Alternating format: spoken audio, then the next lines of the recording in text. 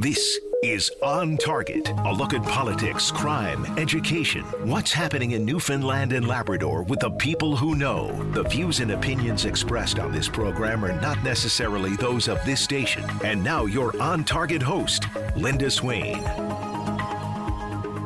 And just when you thought that spring was springing, Mother Nature said, "Oh, no, you don't." Wow, what a wallop of snow a big part of the province got overnight. Whew. Lots of schools closed or delayed openings as a result. And here in the metro region, we were like, oh, yeah, we got the rain. Everything is fine. And then, of course, driving in this morning, it was not the best. I have to just be honest, not the best. Anyway, that's it. April in Newfoundland and Labrador. What have we come to expect? It is still a good possibility of some wintry weather right through to what? Sometimes July, David? I've seen the snow flying in July. I have. Anyway, be careful out there if you happen to be out and about, and take your time clearing it all up. Well, this is National Dental Hygiene Week. The links have often been made between good oral health and physical health as a whole. Well, who better to speak about good dental hygiene but dental hygienists? Nicole Kiley. Hello, Nicole. Hi, Linda. And Natasha Pelly. Hi, Natasha. Hello. So, Nicole, I guess we'll start with you. What is a dental hygienist? Oh, Linda, that's a great question. So, there's a misconception that your dental hygienist only cleans your teeth, but our profession actually involves a lot more than that. We are regulated health professionals here in Newfoundland, and we want to be considered part of all Newfoundlanders and Labradorians' primary care team. So we don't just provide dental cleanings, but we also screen for oral cancer. We track and measure dental health. We help people improve their oral health, and we help identify risk factors and modify behaviors to help people be as healthy as possible. And we could also whiten smiles. So we've got a pretty broad scope of practice here in Newfoundland. And how do they differ from dentists? So dentists are doctors who are focused on the diagnosis of disease and treatment of disease. They also your dental professionals as a whole want you to be as healthy as possible, but dental hygienists focus on the prevention aspect of oral health. And you might be able to alert others to things that you're noticing. Exactly. And to be truthful, most people spend more time with their registered dental hygienist than with most of the health professionals, including their dentist. So it's a great opportunity for us to even catch some other links between oral health and overall health. And sometimes we could see some early signs of diseases in the mouth. Do they work oftentimes in concert with dentists? Absolutely. So here in Newfoundland, dental hygienists, because we're regulated, we can work in a whole bunch of different settings, including long-term cares, schools. Some hygienists offer mobile services. Like that's how I first started, was going into people's homes. But ultimately, we work alongside, just not necessarily under the same roof as dentists. So we're definitely partners with all of the whole dental crowd. Natasha, how important is good oral health? Very, very important. Our oral health impacts other parts of our body. So if our oral health is suffering, it can affect us negatively. So it's even linked to our heart, atherosclerosis, increased blood pressure, so also increased risk for heart attack. It's related to our lungs. It can worsen inflammation in diseases such as asthma and COPD. It's linked to arthritis. Diabetes is a big one. It's a two-way street. If our gums are off, it can affect our sugars and vice versa. Definitely a lot to do with mental wellness and our brain. So we're more likely to have a stroke and Alzheimer's and dementia. And there's still lots left to learn, like regarding bacteria in our mouth. And it's not only our gums that can affect our rest of our body, but other diseases can affect our mouth, such as Alzheimer's too, because we might forget what we're doing, how to brush our teeth, poor fitting dentures, and resisting care in homes, etc. It affects our kidneys. It's a very long list. It's amazing, really. So what are those links then? Because sometimes you might think, well, if you have arthritis and are having trouble, getting a good grip on a toothbrush and brushing your teeth correctly, that could affect your overall health. But you're saying that your oral health could affect things like arthritis and heart conditions and the like. Why? Well, bacteria and inflammation molecules, they can start in our mouth in a gum infection, get into our bloodstream, and travel around our body. So when our gums are inflamed, it's called gingivitis. Itis means inflammation. So arthritis is inflammation of our joints. So, Nicole, do you see this kind of thing often? Do you say to somebody, as you're working with them, no doubt you're having a bit of conversation, although it's kind of hard to do it like that, but... But you're in conversation with them. You're finding out, okay, so how often do you brush your teeth? Do you floss regularly? I'm noticing you have a bit of inflammation in your gums. Have you noticed problems with this, that, and the other thing? Like, do you get a kind of more comprehensive feel? Definitely. So one thing that we do in our clinic is we help people set realistic goals. So I always say to people, if you rubbed a string between your fingers or across your leg and it bled, most of us would be concerned because we wouldn't understand why that's happening.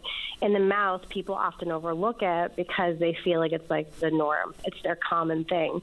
So when it comes to helping people reduce and reverse inflammation, the conversation is usually around, let's find the tools, let's look at your behaviors. If flossing doesn't work, there might be something else that could work.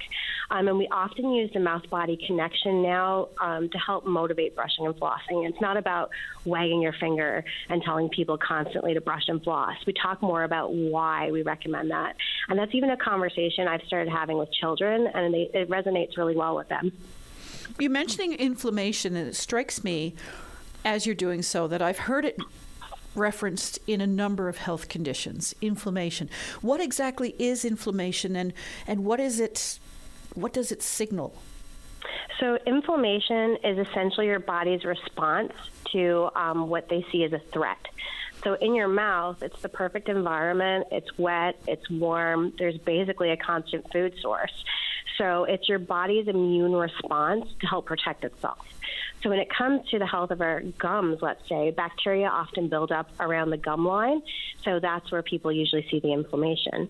And gum, like the gingivitis part, inflammation of the gums, is reversible and preventable. But unfortunately, there's also oral health conditions that involve inflammation where people lose the bone that supports their teeth. So that's called periodontitis. That often usually leads to loose teeth. It's part of the reason why some of our grandparents and maybe even some of our parents have dentures because they lost teeth. So essentially, that's the body attacking the bone that holds the teeth in. So that's more detrimental. It's not reversible. It's manageable. Some people can, with regular visits, can prevent it from worsening. But that's how inflammation can also present in the mouth. So bleeding gums, while common, is not normal. Definitely not normal, yeah. Like I said, if any other part of your body bled so easily when it was touched with a toothbrush or a piece of string, then most people would be alarmed. But it's just become so commonplace, right? But it's definitely not normal. So what causes that? Is that the bacteria getting up under the gum? Yeah, definitely. It's aggressive. So your mouth is filled with lots of different bacteria. And interesting enough, when babies are born, they kind of have a blank slate. They have a really clean microbiome. So they get the bacteria from the people around them. So different bacteria cause different diseases. That's why some people might not have great oral hygiene, but they tend to not get many cavities because they don't have S. mutans, which is a specific bacteria linked to cavities. So some of the more aggressive disease-causing bacteria are the ones that are associated with the bone diseases, with the bone losses. Wow, I'm getting an education today. When we come back, I want to talk to you a little bit about the work that dental hygienists do and how it's covered and, where it lies within the healthcare system when we come back right after this. My guests today on Target are dental hygienists Nicole Kiley and Natasha Pelly. This is National Dental Hygiene Week. We'll be back right after this.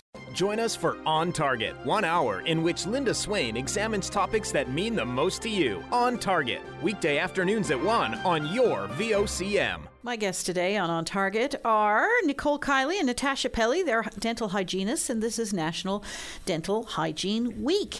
So, Natasha, how is what you do typically covered?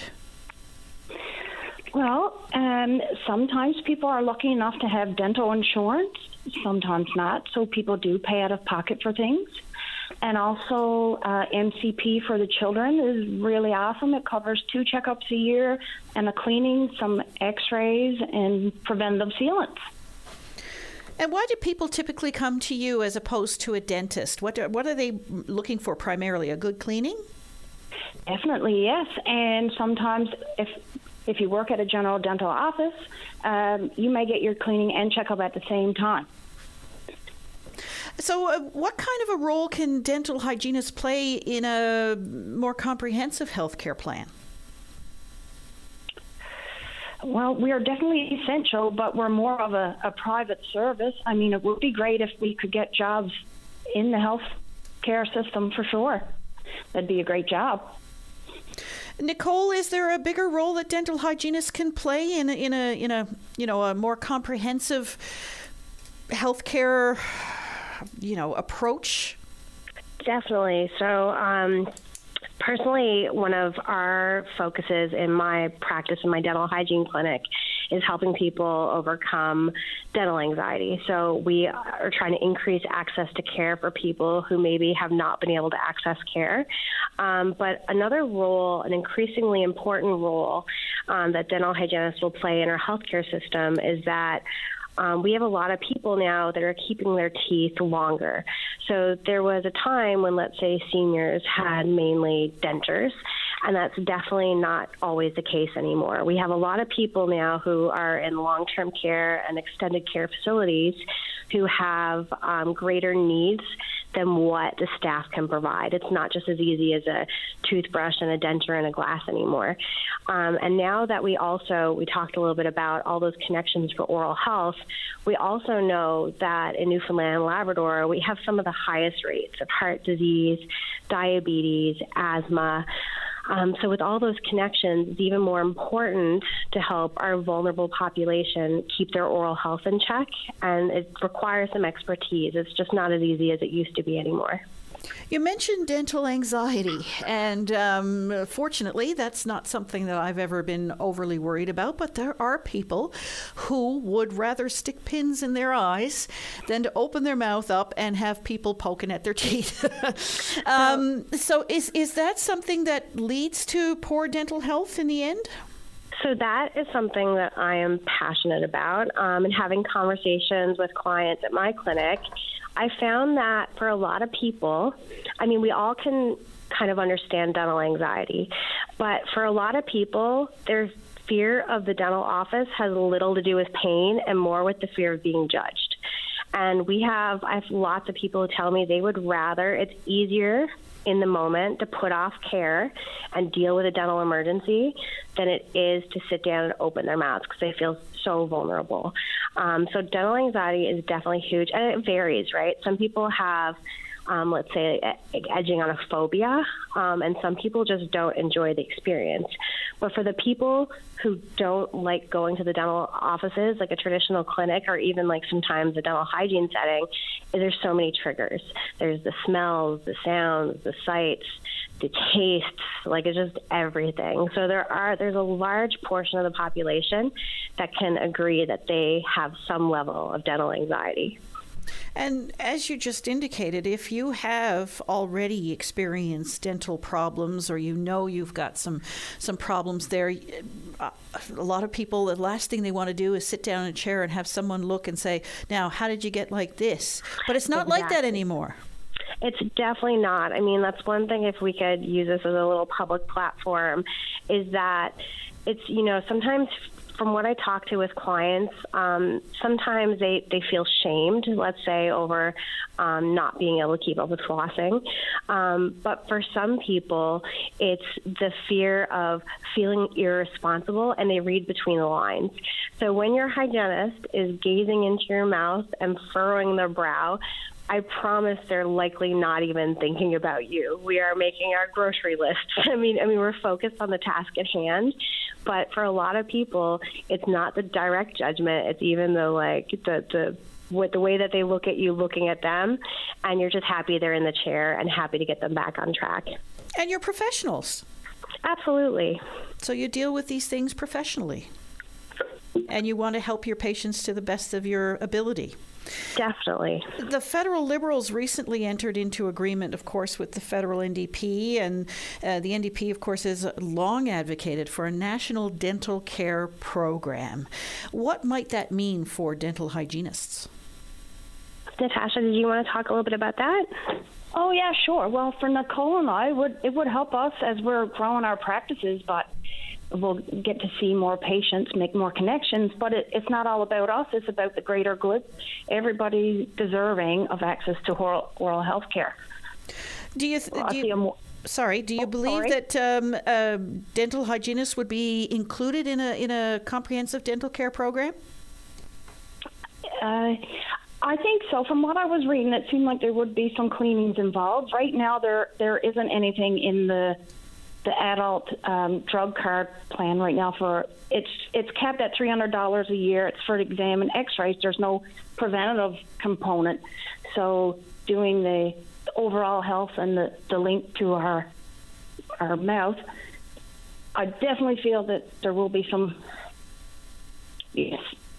cleanings and yearly checkups and everything included. What would you like to see? I'd love for people to make use of this plan. I grew up out in a small town. A lot of people couldn't afford dental care, nor did we live somewhere where a lot of employers had insurance. So people making avail of these services and using it for their full benefit. And that's a big thing, too, isn't it? The way that it's covered, Nicole. Do you find that there are gaps in what some of your patients have access to and what some of them don't? I mean, definitely. I mean, when we talk about how important the federal dental program is, because at some point the mouth became disconnected from the body and only certain people could afford to have teeth. So, I mean, there's lots of gaps, and even people, there's some barriers to care when it comes to, like Natasha mentioned, a lot of our, right now, only the children's MCP dental program offers preventive dental care, whereas all of our other government programs, while they do cover a little bit of dental work, it's mainly an emergency plan. It's to help get people out of pain. So prevention just hasn't been in the budget, when meanwhile we also can't afford for people to be sicker than they are, and people can't afford to have, tooth problems. But there's lots of gaps in the coverage, and even people who have the bare minimal coverage with the social services programs who don't understand what they're entitled to, and they don't know how to access care. I mean, there's still a lot of confusion. I still meet parents who don't realize that their children have coverage up until the age of 13. So it's a hard thing to educate people on the services that are available to them. And sometimes it's not always easy to get the answers you're looking for. Definitely, especially if they're people who maybe don't have access to the internet, who are ashamed or feel embarrassed to call the dental office to see if they accept the program. I see that a lot with NIHB, with the dental insurance for First Nations. A lot of them don't understand that they have coverage. They don't understand how to use their coverage, and then therefore they don't access care because they don't understand what their benefits are. And it's hard to ask a question if you don't know what you have. Exactly. You don't even know what questions to ask, right? And it's true. A lot of people don't even realize that. Just all you need is your status number in order to avail of benefits through the Nunavut government and through NIHB. My guests today on Target are Nicole Kiley and Natasha Pelly. They're local dental hygienists. And when we come back, Natasha, I'm going to ask you about when good oral health practices should begin when we come back right after this. Got plans for midnight? Bring your VOCM along with the best soundtrack for every night, anywhere. The VOCM All Night Show, midnight on your VOCM. My guests today are dental hygienists Nicole Kiley and Natasha Pelly. This is National Dental Hygiene Week across Canada, and we're talking about ways to take care of your oral health and your overall health as a whole body thing. So, Natasha, I'm going to ask you, when should good oral health practices begin? Right from the beginning, even when a baby doesn't have teeth, going to sleep with milk in our mouth can cause some gum irritations. And then, most importantly, when they do have their teeth, going to sleep with milk on your teeth can definitely cause decay. So, and going to the dentist by your first birthday or your first tooth, get a little ride in the chair. It seems early, but dental visits are very important so parents can learn tips for taking care of teeth for the children, too. And I guess familiarizing children with that atmosphere at an early age so it's not quite so, I suppose, intimidating.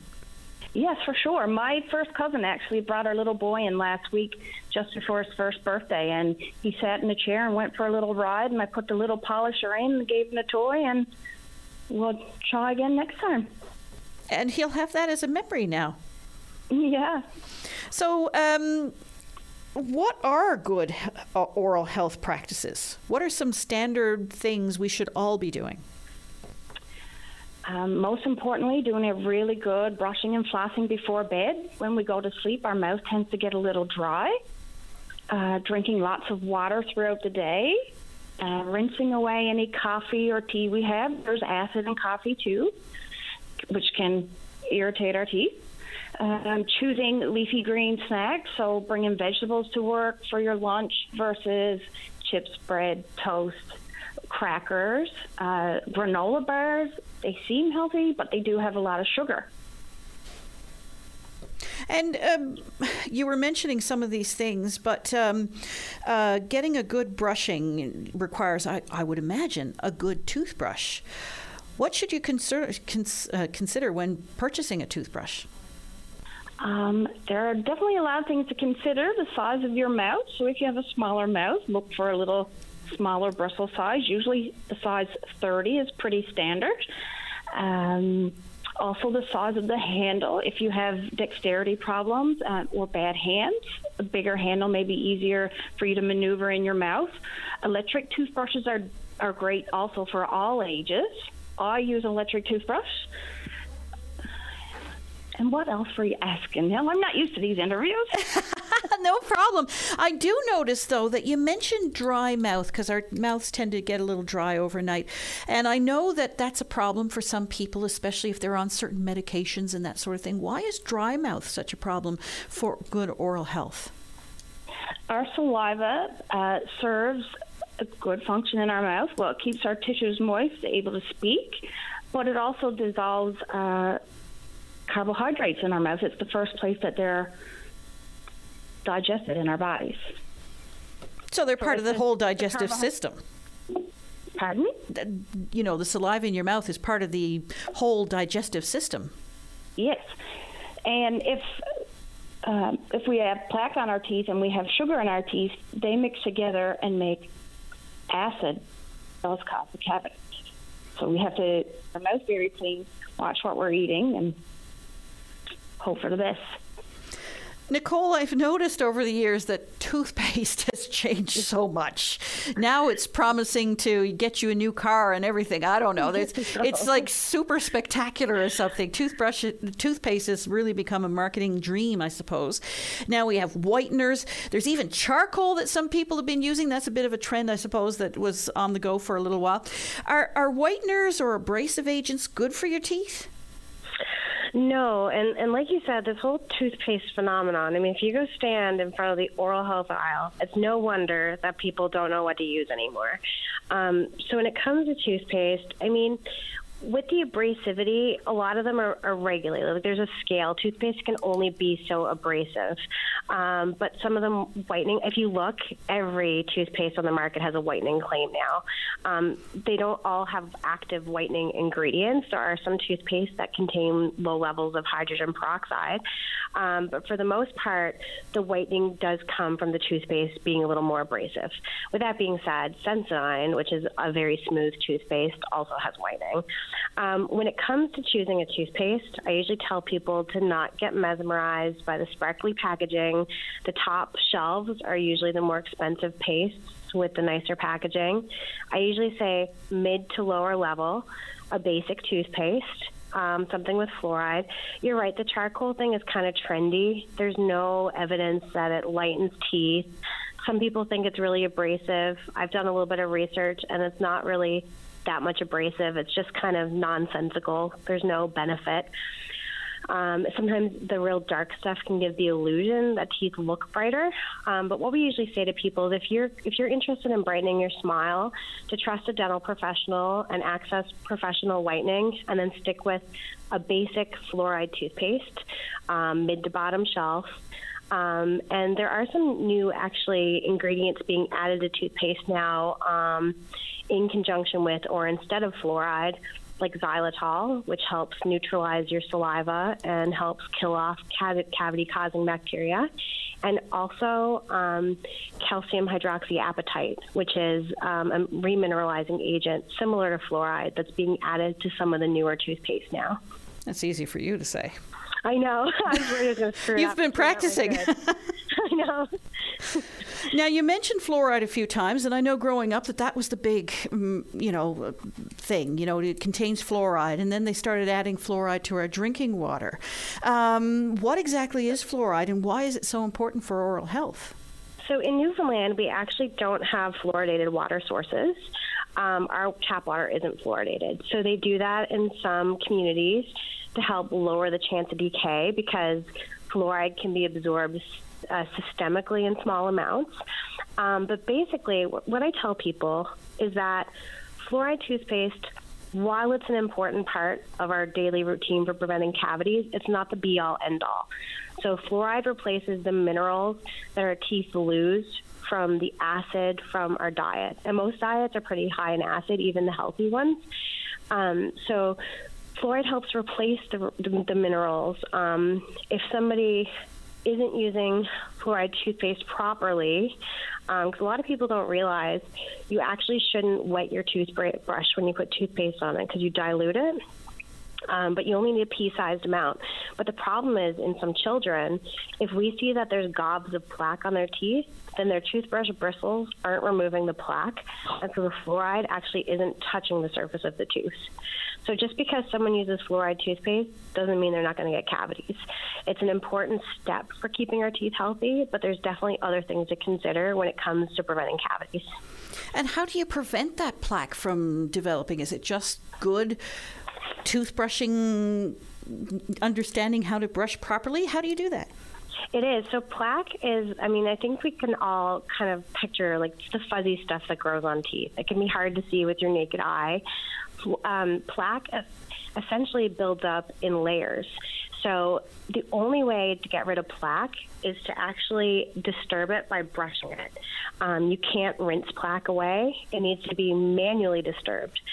So when we brush, it's actually only part of the puzzle. So we brush to remove most of the plaque, but then there's some that stays between our teeth and below our gum line.